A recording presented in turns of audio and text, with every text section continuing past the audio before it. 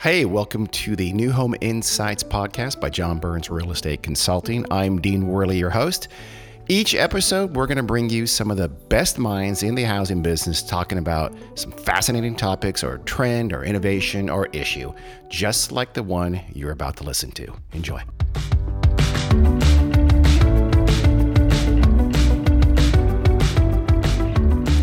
Okay, welcome to New Home Insights, the podcast by John Burns Real Estate Consulting. I'm your host, Dean Worley. Today, I actually have two real estate giants on the show with me. Is the legendary John Burns, the founder and CBO of JBREC, and the even more legendary, sorry about that, John, Emil Haddad, who runs Five Point, one of the biggest land developers around with some of the best master plan sites in California. John has known Emil for a very long time. So, John, I'm going to ask you to give a better introduction than I could. Well, I really can't think of anybody better to put this in perspective than Emil Haddad. I first met Emil in the early 1990s when I was a consultant at KPMG, and we were working on the Bromley account, and he was at Bromley right after the SNL collapse. Then Lennar purchased Bromley, so Emil became one of the leaders at Lennar, leading them through several cycles. And through the last cycle, he emerged with a brand new publicly held land developer company called Five Point Holdings. But he's got a really unique background and as articulate as anybody I know in putting things in perspective. So with that, I'm going to turn it over to the two of you, and I'm just going to enjoy listening for the most part. All right. So let's go back a little ways, Emil, if you don't mind. We'll go back to actually, you had you lived a life, your formative years were in Lebanon and Beirut. And I just hope to have you reflect on that a little bit and how maybe it allows you to have, an attitude that not everyone has about the current COVID-19 and kind of shelter in place world we live in. Sure, Dean. Thank you. And John, thanks a lot for the flattering introduction. We have seen a lot together since we started actually working together. And I'm sure that at some point in time we'll reflect back on this period and put it in our memoir the same way we have done other moments like this. So, Dean, I grew up in Beirut, in Lebanon, and went to the American University of Beirut, actually. And for people who might not know much about Lebanon, I mean, Beirut used to be referred to as the Paris of the Middle East up until the Civil War, and a very vibrant city, and a beautiful city by the Mediterranean. And we had it all good, and life was very nice, and didn't really have enough appreciation for it until it changed on us, and which is happening to a lot of people right now, where a lot of things that we took for granted today we have an appreciation for. So anyway, the Civil War started when I was 17 in 1975, and I lived 11 years through it. And I've always said that my perspective on life and everything that I do day to day, whether it's in business or my personal life, was really shaped by that period. As you can imagine, people establish their own personality and views during a period between the ages of the teens and the late 20s. And mine was developed during a very unusual period where we had to navigate a lot of challenges, all the way from hours of bombings and sitting there in around an elevator,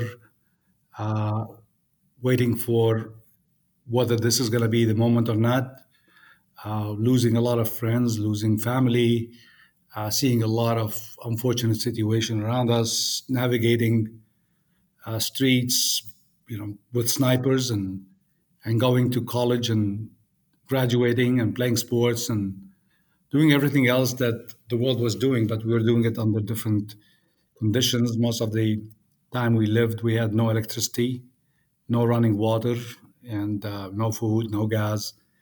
And humans adapt. We all adapt, and we adapted to conditions that if you were to look at it from the outside, you would think it's very difficult for people to be able to adapt to that. So a lot of what we're going through right now has been reminding me a lot of that period, because when the world goes upside down on you all of a sudden, and when it just the earth shifts and things that you had and took for granted become something that is a luxury. The symbol of this one is a toilet paper, but I mean, a lot of things the same. I think that perspectives change, views change, relationships change. People get tested. People get to react differently, and that's what we're all going through right now. It's not dissimilar than that life, and because I have lived through that, and because not only did we have to navigate tough conditions as a result of the war, but talking about economies, I started a company after I graduated, and the currency devaluated from £5 to a dollar to £3,000 to a dollar. So you go through both the economic as well as the hardship as people, and you learn a few things, and you learn that there's always a good thing that comes out of situations like this. And I know it's very strange to say it now, but people will view people the day after based on behavior during these periods. And if you think about how many people we all are reaching out to check on, people who you either haven't spoken to for a long time, or people who you might not have even gotten along with, but you felt the urge to check on them. Those are all positives. We're all in the same boat together right now. We're all fighting the same battle together. As a result, we are now one society in many ways globally. And none of us are looking at things except through a very simple lens of survival as humans. And I learned those things. And I also learned that as much as it might feel like there's no light at the end of the tunnel, and everybody's starting to get frustrated, and it feels like this will never end. It will end, and when it does, I believe that we will be stronger, we will be better, we will have a good adjustment of perspective on things, and those who were prepared for moments like this will end up coming out of it stronger. Do you And think those that? who, I'm sorry. Go ahead. no, I'm saying those who were not are going to struggle longer than those who were prepared. Yeah. Do you think? I mean, folks in the housing industry talk about "quote unquote" war stories from the housing market. You have real war stories to learn from. Do you think that allows you to sort of keep calm and carry on and keep your head as these times seem very desperate? 100%. I mean, look, I fortunately or unfortunately, my experience has allowed me to stay calm, because when you grow up in war, and it's not a day or two, you learn that if you're not going to be calm, and if you're not going to stay focused under very tough conditions, the probability of you not surviving becomes higher, because you're not thinking, you're just reacting, you're emotional. And as a result, I think that I now have it in my DNA, to where I have a very steady way of looking at things, in up markets and down markets, in good times and bad times, because you can actually get even more hurt in good times by getting a little bit too drunk with the good times, and therefore you could be hurt. So the answer to your question is yes. My mother always read a poem for me and for my brother called "If" by Kipling, and it's a great poem for people to read, because the starting of the poem talks about, if you can keep your head while everybody else is losing theirs, then the poem continues and establishes what happens. But yeah, I mean, you live in those conditions, and you are trained more to deal with things like this in a much different way. So let's fast forward a little bit to a different experience you had a little later. As John mentioned, you were at Bramley in the 1990s, a big builder developer in California, in Southern California, and was bought out by Lennar in 1995. Those are kind of boom and bust times. What did that experience teach you? Well, I taught me a lot. First of all, I came to this country in '86, and it was really the beginning of the boom of the '80s. And coming from where I came from, I was like a kid in a candy store because I never saw the amount of construction and growth.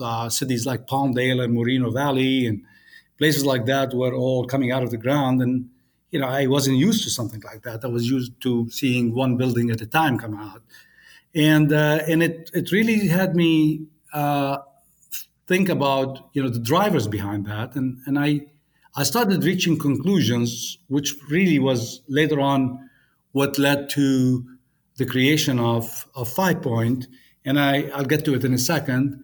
And then in 1990 the world went upside down on us. I came to this country with my fiance. We got married here, and we've been married now for 34 years. And my parents and an aunt who lived with me, and got reunited with a brother who came here very young and went to school over here. And we all lived together for 5 years. We had nothing because we left everything behind when we came. And so in 1990, I was still making probably about $11, $12 an hour.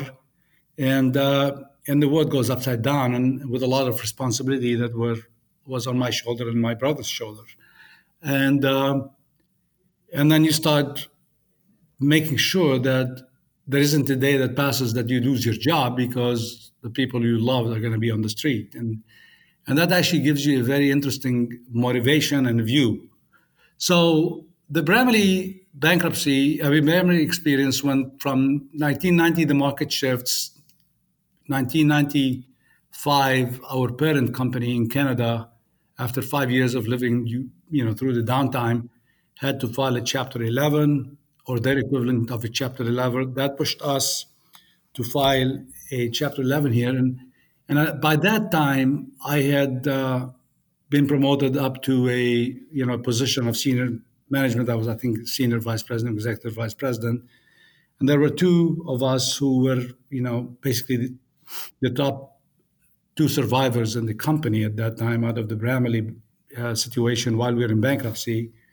And one of them is Jeff Roos, who's a known name in the industry, and he still is a senior guy at Lennar. And he and I were sort of like the two people who one day we figured out, rather than liquidating the company, we're going to try to keep it together. And then fate brought us together with Lennar, and we made a decision to partner with them. And that's how actually Lennar came to California. And at that time, I had concluded that what I wanted to do is really incubate a company inside Lennar, besides my day job, that really became Five Point, which was a company that focused on these large redevelopment opportunities in the primary markets in California, and start building a new way of cities that were going to be more looking into how people are going to coexist as a result of the digital revolution, rather than how we build cities as a product of the industrial revolution, which really were all driven by the automobile, and everything that we did was all connecting places with cars. And the world going forward looked like it was going to be different, and I had reasons. So that was the Bramley experience. But I tell you what I learned at that time. I learned that if you look at a situation like a bankruptcy, when you don't have money and you could actually be out of a job and your parents are going to be on the street, if you're willing to keep that perspective, that calmness, and have enough courage to trust yourself and trust the team that is in the trench with you, knowing that you all have each other's back, then you can actually turn a situation like that into what became the beginning of Lennar and the growth of Lennar. And it was it was that simple shift from, oh my God, I'm going to lose my job and we're all going to end up being dispersed and work for different companies, to let's keep everybody together, let's have each other's back, and let's work together in the trench, and let's give it a shot to see if we can keep this company together. That small shift uh, became a much larger opportunity for not only for us, but for a lot of other people as well. So you see opportunity. I mean, that experience helps you kind of navigate the downturns, and you look to the downturns for opportunity. Is that fair to say? Well, yeah, I look. We're a cyclical business, and during the Bramley period, we had our bankruptcy counsel called Bill Lobel, and I'll never forget it. Bill said to me, "Out of chaos comes opportunity," and it's so true. I mean, every situation provides you an opportunity, and we often are so much distracted by the challenges we have, we don't see the opportunities that are in front of us. But as a cyclical business, and our industry is a cyclical business, uh, we always are looking for how do you take advantage of good times to position yourself for any shift when the market shifts down. And when the market is down and everybody's running scared, is the time that we believe is to position yourself for the good times. So, Five Point was created in 2009, in the early part of 2009, when everybody thought housing is dead and the world is coming to an end and there will never ever be an opportunity to build and sell homes. At that time, a lot of people were speculating. And it was at that time that I made a decision with a few people to join me to start the company. And we built it and took advantage of the period between 2009 and 2011 or 12 when the market started coming back to reposition the assets. We recapitalized them, restructured everything from the capital point of view, repositioned approvals, and became operational. And John will tell you those were not easy things to do during that time. And as a result, when the market came back, we were well positioned to start taking advantage of the good market. And while the market was doing well between the 2012 and the 2019, rather than us chasing growth, we chose to create value out of our own assets and delever. And as a matter of fact, when we went public in 2017, we went public with 40,000 home sites and 23 million square feet of commercial opportunities to be built with zero debt. And that was very important. So that's what I mean by you manage for the down and the up and the up and the down. Yeah.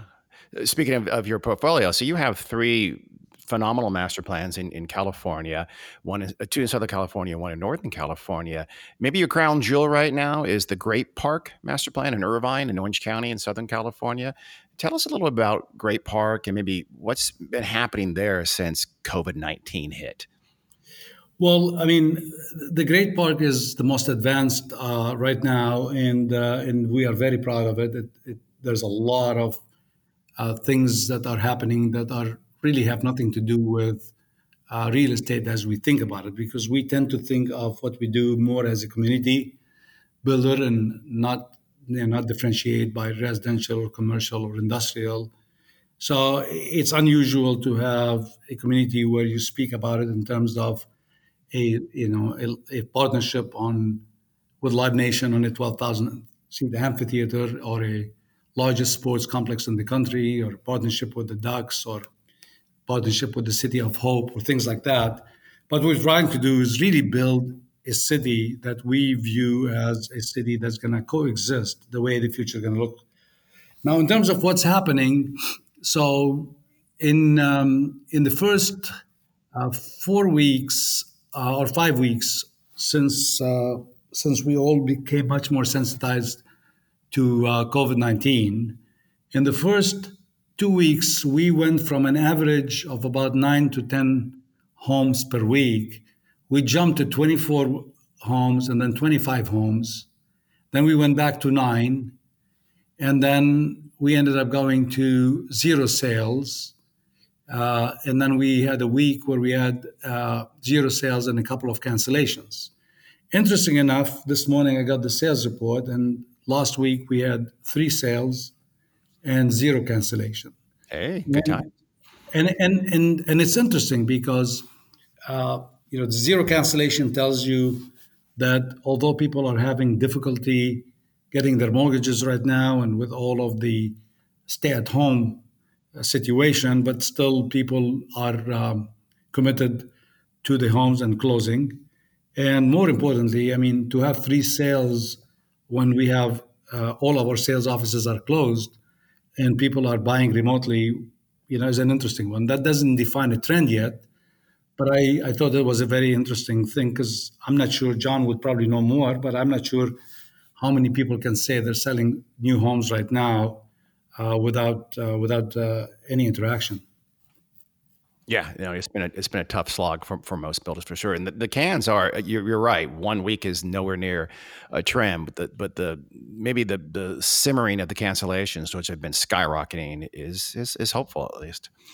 Yeah, I think so. And look, the other thing that has nothing to do with your typical home sales or commercial that we've been focusing on at the Great Park is we have a partnership with the City of Hope and other healthcare providers. And one of the things that we've been focusing on is creating a model here of how the future of healthcare delivery might look like, including utilizing technology and diagnostics at home and things like that. And that's been now a process we've been going through it for several years.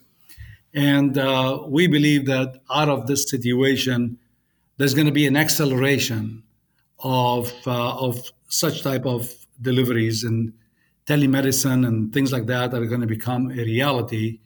And we are working right now on putting together a pilot project that allows us to use sensors for monitoring people at home with real-time monitoring, and make sure that if somebody gets a scratchy throat, they don't run to the emergency, and if they're not sick, they might be exposing themselves or overwhelmed, and start really proving up a concept of how your home becomes your diagnostic, goes through diagnostics with you with all the technology, and try to bring healthcare to the home rather than have everybody who's not feeling well go to a centralized location. And that's a big part of our focus at the Great Park right now as a model. So really kind of embedding at least sort of early stage primary healthcare into the home, into the whole community, into each individual home. That's the idea? Exactly. I mean, before the COVID-19, we were already in advanced discussions with companies like Massimo and others about incorporating sensors in schools and commercial buildings and homes that can monitor temperature. And interesting enough, that was before we all ended up here. My point used to be, if you think about how many people walk in during the flu season and into an office and infect, several people, and how many hours are lost because we don't send somebody home who's already sick because we don't know that they're sick. If we have an ability to do that in schools, we will be saving a lot of lost hours. That was the thinking. Now, obviously, we have a much different perspective even on this. So, yeah, I think that we have technology today that allows you to be monitored and have everything you need for your doctor to know how you're doing while you're still at home. And we are really right now in advanced thinking and discussions to start proving up that model. That's interesting. You'll have a friendly hologram doctor who will show up in your living room and tell you what's what. Well, I mean, I don't know that we're the hologram yet, but I can tell you here today, you can have your doctor on a screen, and they can monitor exactly what they need to monitor, and you don't need to go see them. I want the AI, but that's just me. Yeah, that's coming next, but be careful. That may be dangerous. That's true. What's your sense of how buyers are obviously we have COVID-19 right in the middle of it. We could argue about how long before we sort of ease back from sheltering in place, but that day will come. What do you think your sense of how buyers will react when we do start to lift the shelter in place orders? So, look, I think that this is not a situation that is similar to the 2008, 2009 period. Those were different drivers that got us to that place. And as a result, there was the loss of jobs and the regain of jobs took a longer period. So if you start with jobs, which are a lot of them are being lost right now, those are jobs that are lost temporarily. So if you're a nurse at a dentist office, or if you work at a hairdresser, or a small restaurant, you obviously have been either furloughed or got laid off temporarily, and you are now filing for unemployment, and therefore the unemployment numbers are going up very quickly. But once we're allowed to come back into a more of a normal life, the dentist is going to open, and the hairdresser is going to open, and those type of businesses will bring the unemployment numbers down quickly, and therefore those jobs really are not being lost. They've just been put on ice for a little bit until we come out of the situation. Are you worried? I'm sorry, I was just going to ask, are you worried, to finish that thought, are you worried at all about the ability or the psychology of interacting for those folks after the lift? I think Bill Gates has said that he thinks a lot of people aren't going to go back to doing those things you just said until there's a vaccine. Are you worried at all about the people going back to do those things? I think there's going to be a short-term period where people are going to be very apprehensive. And I think that we're going to be used to wearing masks and seeing people wearing masks for a long time. I think that there's some businesses that will take longer. I think that some industries like the airline industry and the hotel industry would probably be lagging behind. But look, humans will always find a way to go back to do what they always did. And I don't think there's going to be a long-term adjustment in behavior to where people are not going to go to restaurants or bars or interact. I don't think so. I actually think that, yes, there is going to be a period where people are going to be worried, whether it is when we find a vaccine or whether when we start seeing that there's no more cases being announced. But I think people are gradually going to start coming back into a normal life. Some will feel more comfortable doing it earlier than others.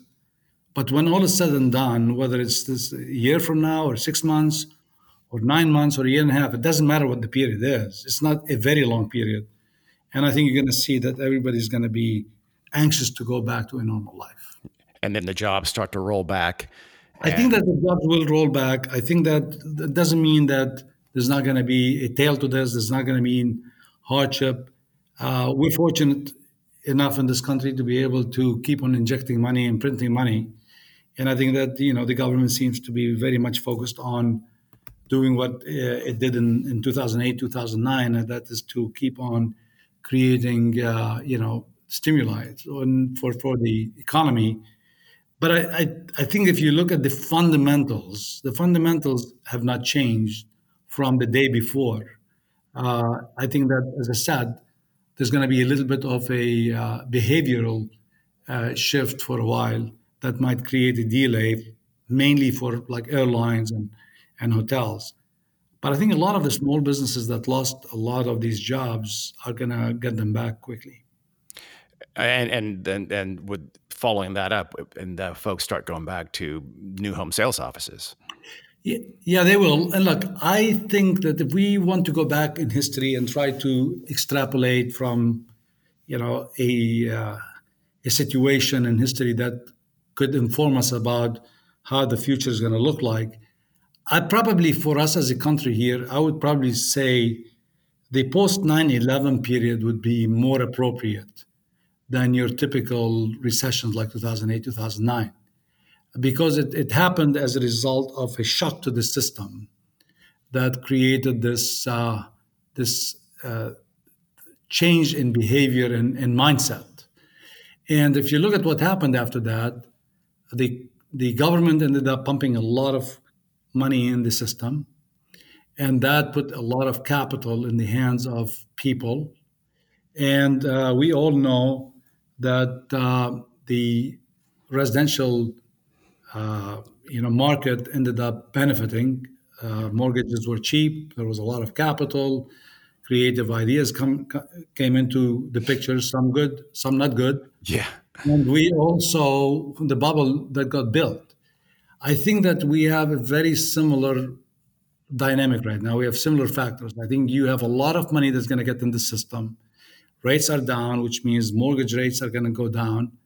And once banks get a little bit more comfortable with lending, because right now in the last week or two, banks are being very careful about FICO scores and things like that because they're worried about giving a mortgage to somebody who might lose their job. But once that stabilizes, I think that's going to be a better environment for home buying.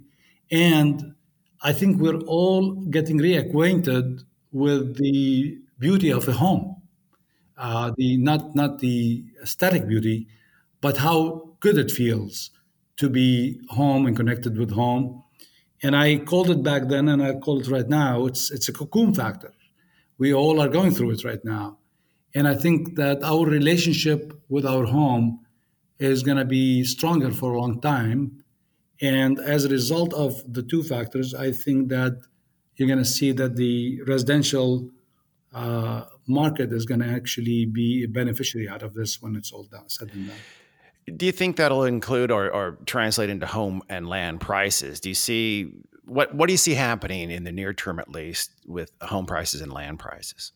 Well, I think that from my perspective, once we readjust to a more of the path that we were on before this detour that we all had to take, I think that nothing has changed from the fundamentals. We already had a huge imbalance of supply demand. And I never, John will tell you, I never talk about one housing market because the housing market is very much driven by different factors in each of the submarkets, and it's very much a micro market. So I can speak to the markets we're in, but I can't speak to every market in the country. But the markets we're in already had a huge pent-up demand, no supply. I think if anything, there's going to be a delay factor now because a lot of people have put on hold things and will probably keep things on hold for a while, which means that it's creating more of a constraint on supply. I think that the demand is still going to be the demand. And I think that imbalance of supply demand is really the cornerstone of our company, because our company strategy has always been driven in getting into markets where it's a very high barrier to entry and markets where very limited supply. And by us dominating the supply in each of these markets, we feel that gives us a lot of protection against any shifts in demand as a result of any economic shifts. So, I don't think that anything is going to change. I think there's going to be, as I said, we took a detour. And once we find our way back to the path we were on, and we will, I think that you're going to see potentially even more of a appreciation in home prices than we had before because of the artificial constraint that we create within this period. How do you think there'll be any changes, any lasting changes at least, for home builders post-COVID? I don't know that there's anything right now that I see that will have a change to home builders. I think home builders before COVID-19 were at that point in the cycle where they started revisiting some of their business models, including how do they buy land, how much of the land they want to buy on the balance sheet, how much off the balance sheet. I think we started seeing some consolidation in the industry, which is typical when you reach a certain point in the cycle. I think that the builders were starting to think about how do they counter the cost. I think that this is going to actually adjust things. I think as a result of this, builders will be able to, at least for a short period, get more favorable cost structures to build homes and give them a little bit more relief, which means, if the market comes back to a more of a normal market on the demand, this period might help on the cost side of the equation, and therefore reporting of builders will be more favorable.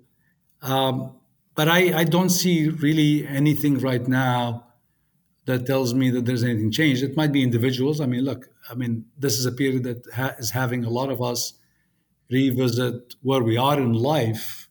And you might have a builder or two where the principal might be at a point where they were contemplating retiring or have a different change. And as a result, they might decide to sell the company. But I don't think that the COVID-19 issue itself is going to change a major change in behavior or dynamic of home building. Not even with public. I mean, publics traditionally have just easier access to capital, right? To cheaper capital. Do you think there could be some interplay between public and private based on that resulting from this? I mean, like, again, I can speak to my markets. In our markets right here, I mean, there aren't many privates left. So, I mean, it's all publics, and we started seeing the consolidation being public to public. And I'm not going to be surprised if I am right and we go back to the normal path we're on. And if anything, this might actually create a little bit more of an extension of the upcycle. If that is the case, then I'm not going to be surprised if we start seeing more combinations and consolidation in the industry. The home building industry is challenged because in many ways it's been selling itself as a manufacturing business and a retail business, but it has a lot more challenges than the retail or manufacturing business, because the raw material is not readily available, and every home is a factory, and a lot of the things that if you are a manufacturing business, you keep on fine tuning to create more of a margin. Home building doesn't have that benefit, and at some point in time you get to a size where you have to start thinking the business model itself. And I think that we might actually start seeing builders start thinking about home construction differently, meaning modulars, panelizations, things that give you more efficiency in building a home than using the same nail and the same hammer that we've used for 300-400 years. Yeah, that makes a lot of sense. It's kind of I've heard that argument from some other folks as well, and that could very well be the shift that's needed to propel that to offsite and panelization into even more of a presence. Let's switch over to consumers. How do you think, are consumers, home buyers, going to change out of this at all? I don't think so. I mean, I don't see anything in the immediate that will change. I think there'll be incremental changes that will start happening, and there will be more acceleration of certain things that we all expected to see in the future. I'll give you an example. I mean, today, people are much more comfortable with doing virtual meetings. I think virtual education is now something that is becoming more of a proven concept. I think as a result of this acceleration of an ability to get comfortable using technology for human interaction in different ways, might start having us change the way we start reacting to a consumer who's going to be much more interested in working out of the home, for instance, because some companies might now say, look, we proved it during COVID-19 that we can do a Zoom and we can have a lot of things done without having face-to-face. Why wouldn't we allow our people to start working out of the home, part-time or full-time? And if that's the case, then we have to react to that consumer by making sure that the space and the technology and everything else is available for that. I think that those are things that I think the consumer is going to start changing. I mean, whether we start thinking about building schools in ways to adjust for that. But I don't think you're going to see anything immediate in the consumer. I think the consumer is going to be extremely sensitized to issues that have to do with healthcare. I think people are going to be asking a lot of questions about, why did New York go through what it went through and had the challenges versus California? And there's a lot of answers to that, in my opinion. But those are questions that will be asked that I think will lead to more recognition of a need to, as we think about mitigating traffic impacts and other impacts that are created by growth, we need to start thinking about mitigating healthcare needs and making sure that as the population grows, that the ability for that population to be served from a healthcare is also being looked at. I mean, those are things that I think will happen. Everybody's going to come out of this thinking about their health. And we better start thinking about the future of healthcare today, because consumers are going to demand a different way of handling it. Yeah, well, those are pretty big things then. I mean, you started answering the question with not a huge change, but those changes you just said means we got to think about home offices and other spaces within the home. We got to think about in-home medical changes in the design of the home, and we have to think as builders about much bulking up on our virtual sales and how we interact with our buyers. Those are big things. Yeah, those are big things. What I meant is you're not going to see them happen overnight. Okay, those will take time, because the adjustment to all of that is going to take time. But I think what I was saying is the consumer is going to be much more open-minded. Oh, gotcha. And actually, we might during this COVID-19 have put the consumer more ahead of the curve than the builders are, because the consumer now is more ready to accept, and we as an industry have not really been thinking a lot about it. So all these things you're talking about, how is that sort of helping you figure out how to position Five Point for the future? Are you making plans given what's happening now? It's interesting because we started this company, and the whole strategy of this company from even when I was still at Lennar incubating it, is to take these large positions we have, which basically we're building 3 cities inside major metropolitan areas, and try to look at each one of them as a model of a city of the future. And because we are not going to be the ones building a city from scratch, forget about the infrastructure, but I'm talking about all of the different components.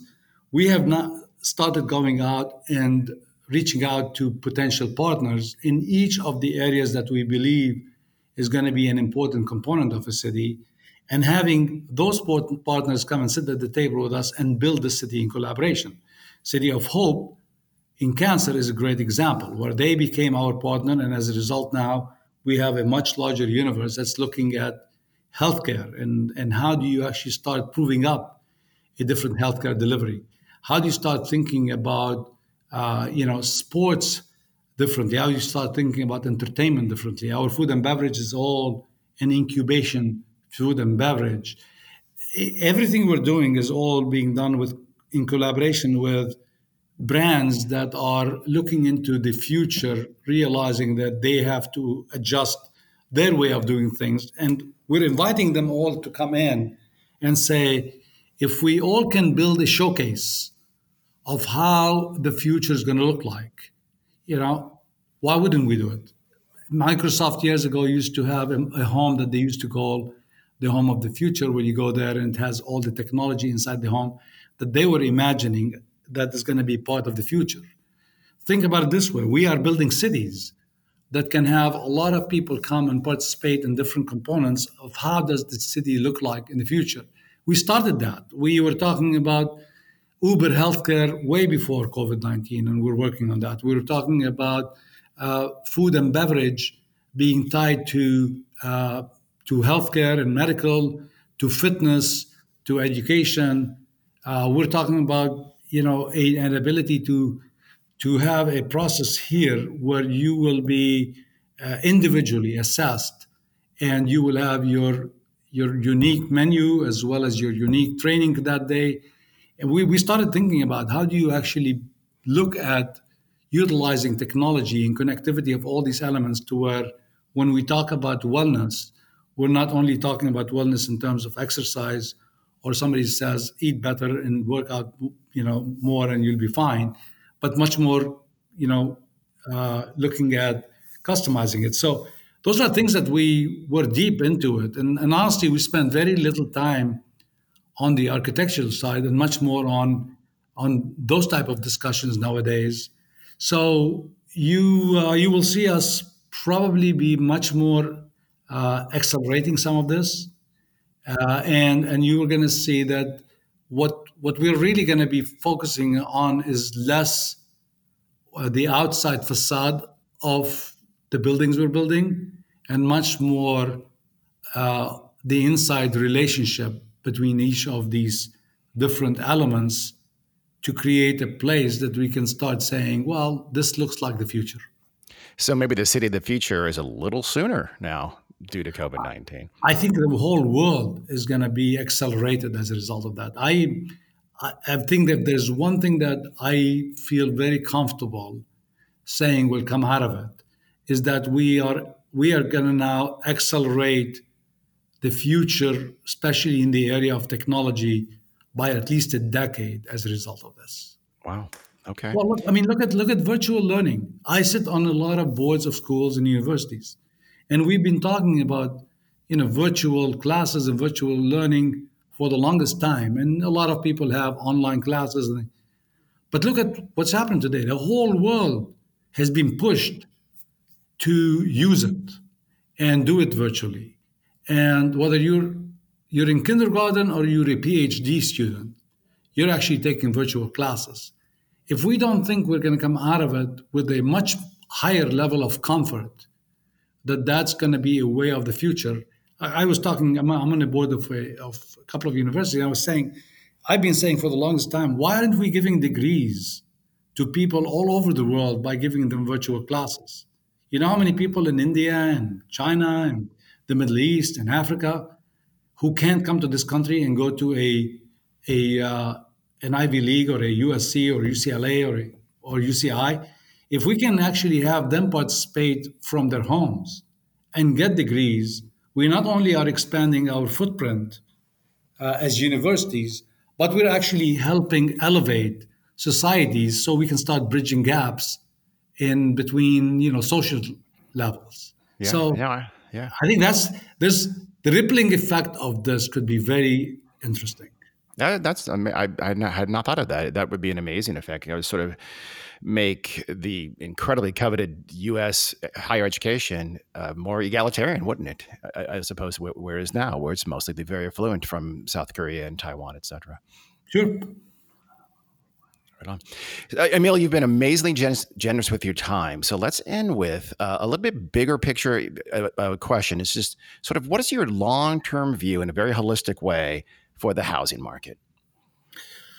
Look, I think that the housing market always follows jobs. I think that it used to be for a while where housing followed infrastructure that was built, and that was the product of the 50s and 60s and maybe 70s, where because of a lot of the infrastructure that was built to create jobs as a result of the Great Depression, we basically had an ability to start leaping and building these communities in a leap way. But that was very artificial because we basically were inducing growth in areas that were not sustainable. And that's one of the reasons that we had a lot of swings and cycles for the longest time. But housing always follows jobs. And if you look at where the jobs in the future economy are going, they're all heading to more urbanized areas. It's back to the urban core. That's where innovation is happening. That's where the cluster of think tanks are happening. That's where the employee of the new economy wants to be. In San Francisco, in New York, in Boston, in Denver, in places like that. And I think that as a result, the challenge for all of us is going to be how do you actually provide housing for all those people and make it affordable? I think that you're going to see consumers feeling much more comfortable in living in a smaller home than the previous generation did. I think that it's going to be a challenge for the secondary, tertiary markets on the long term, unless we focus on mass transit, mainly trains, high-speed trains that can start connecting places like Bakersfield, for instance, with downtown Los Angeles or downtown San Francisco in 25 minutes. If we can do that, then I would say then we solve a big part of the affordability of housing. But I think where we're heading is something that's going to be very similar to what we've seen in places like London and Tokyo and different places where the demand was more in the cities, but the availability of homes in the cities were not great. Can I play devil's advocate? I was just going to play devil's advocate for a second. Just we talked about earlier about telecommuting and how COVID-19 actually might lead to more virtual interaction and more telecommuting. Couldn't that potentially counter this sort of jobs urbanization trend you're talking about? Absolutely. That's what I was going to say. I mean, Oh, sorry. I think that no, you're 100% right. The one thing that has changed and the one variable that, I wouldn't have put that much emphasis on before COVID-19, that we will do that going forward and we have to, is could some of these jobs be done in areas that are more in the suburban virtually? Probably some, yes, but you still have to ask yourself the question, is that where that generation wants to live? Because a lot of what's driving actually businesses like Salesforce and others to go to San Francisco and New York is because the talent itself is saying, unless I'm in San Francisco or in New York, I'm not interested in your company. It's like the model is being flipped on its head, where talent used to chase employers. Today, employers are chasing talent. It's sort of like talent is to the digital revolution. Talent is what rivers used to be for the agriculture revolution. It's the main resource that's needed. Every CEO of a new economy company is competing for talent, and talent is saying, "I really am not interested in suburbia. I'm not interested in the white picket fence. I'm interested in 24/7 lifestyle. I'm okay sleeping in a couch in San Francisco rather than having a home in Tracy." So I think you have to really listen carefully to the consumer before we jump to, is the technology going to now change the consumer behavior? And it's too new to me for me to come to a conclusion, but my instincts tell me we're not going to be able to convince that 26-year-old, 27-year-old that, hey, why don't you buy a home in Bakersfield? Nothing against Bakersfield, by the way, and go buy a white picket fence in Bakersfield and telecommute, work virtually, and you'll be fine, because that person is not looking for that lifestyle. Yeah, and until they get married and have a kid, and then that couch gets very crowded. It does. I have to tell you, I mean, I grew up, as I said, in Beirut, and every family was raised in a flat. I mean, our home was about 2,000 square feet flat, and we had one of the, relatively bigger. So, people get adjusted to a lifestyle if they want to stay close to employment and everything else. So, interesting things to see. But I think that I think that my bet is still that the world is going to become much more gravitated towards the urban areas, as we were predicting before, and nothing's going to change long term. Yeah. So focus on the jobs and focus on where talent wants to live. Exactly. I think that, and not necessarily in that order. I would listen very carefully to the talent first and where it wants to go, because that's where the jobs will follow them.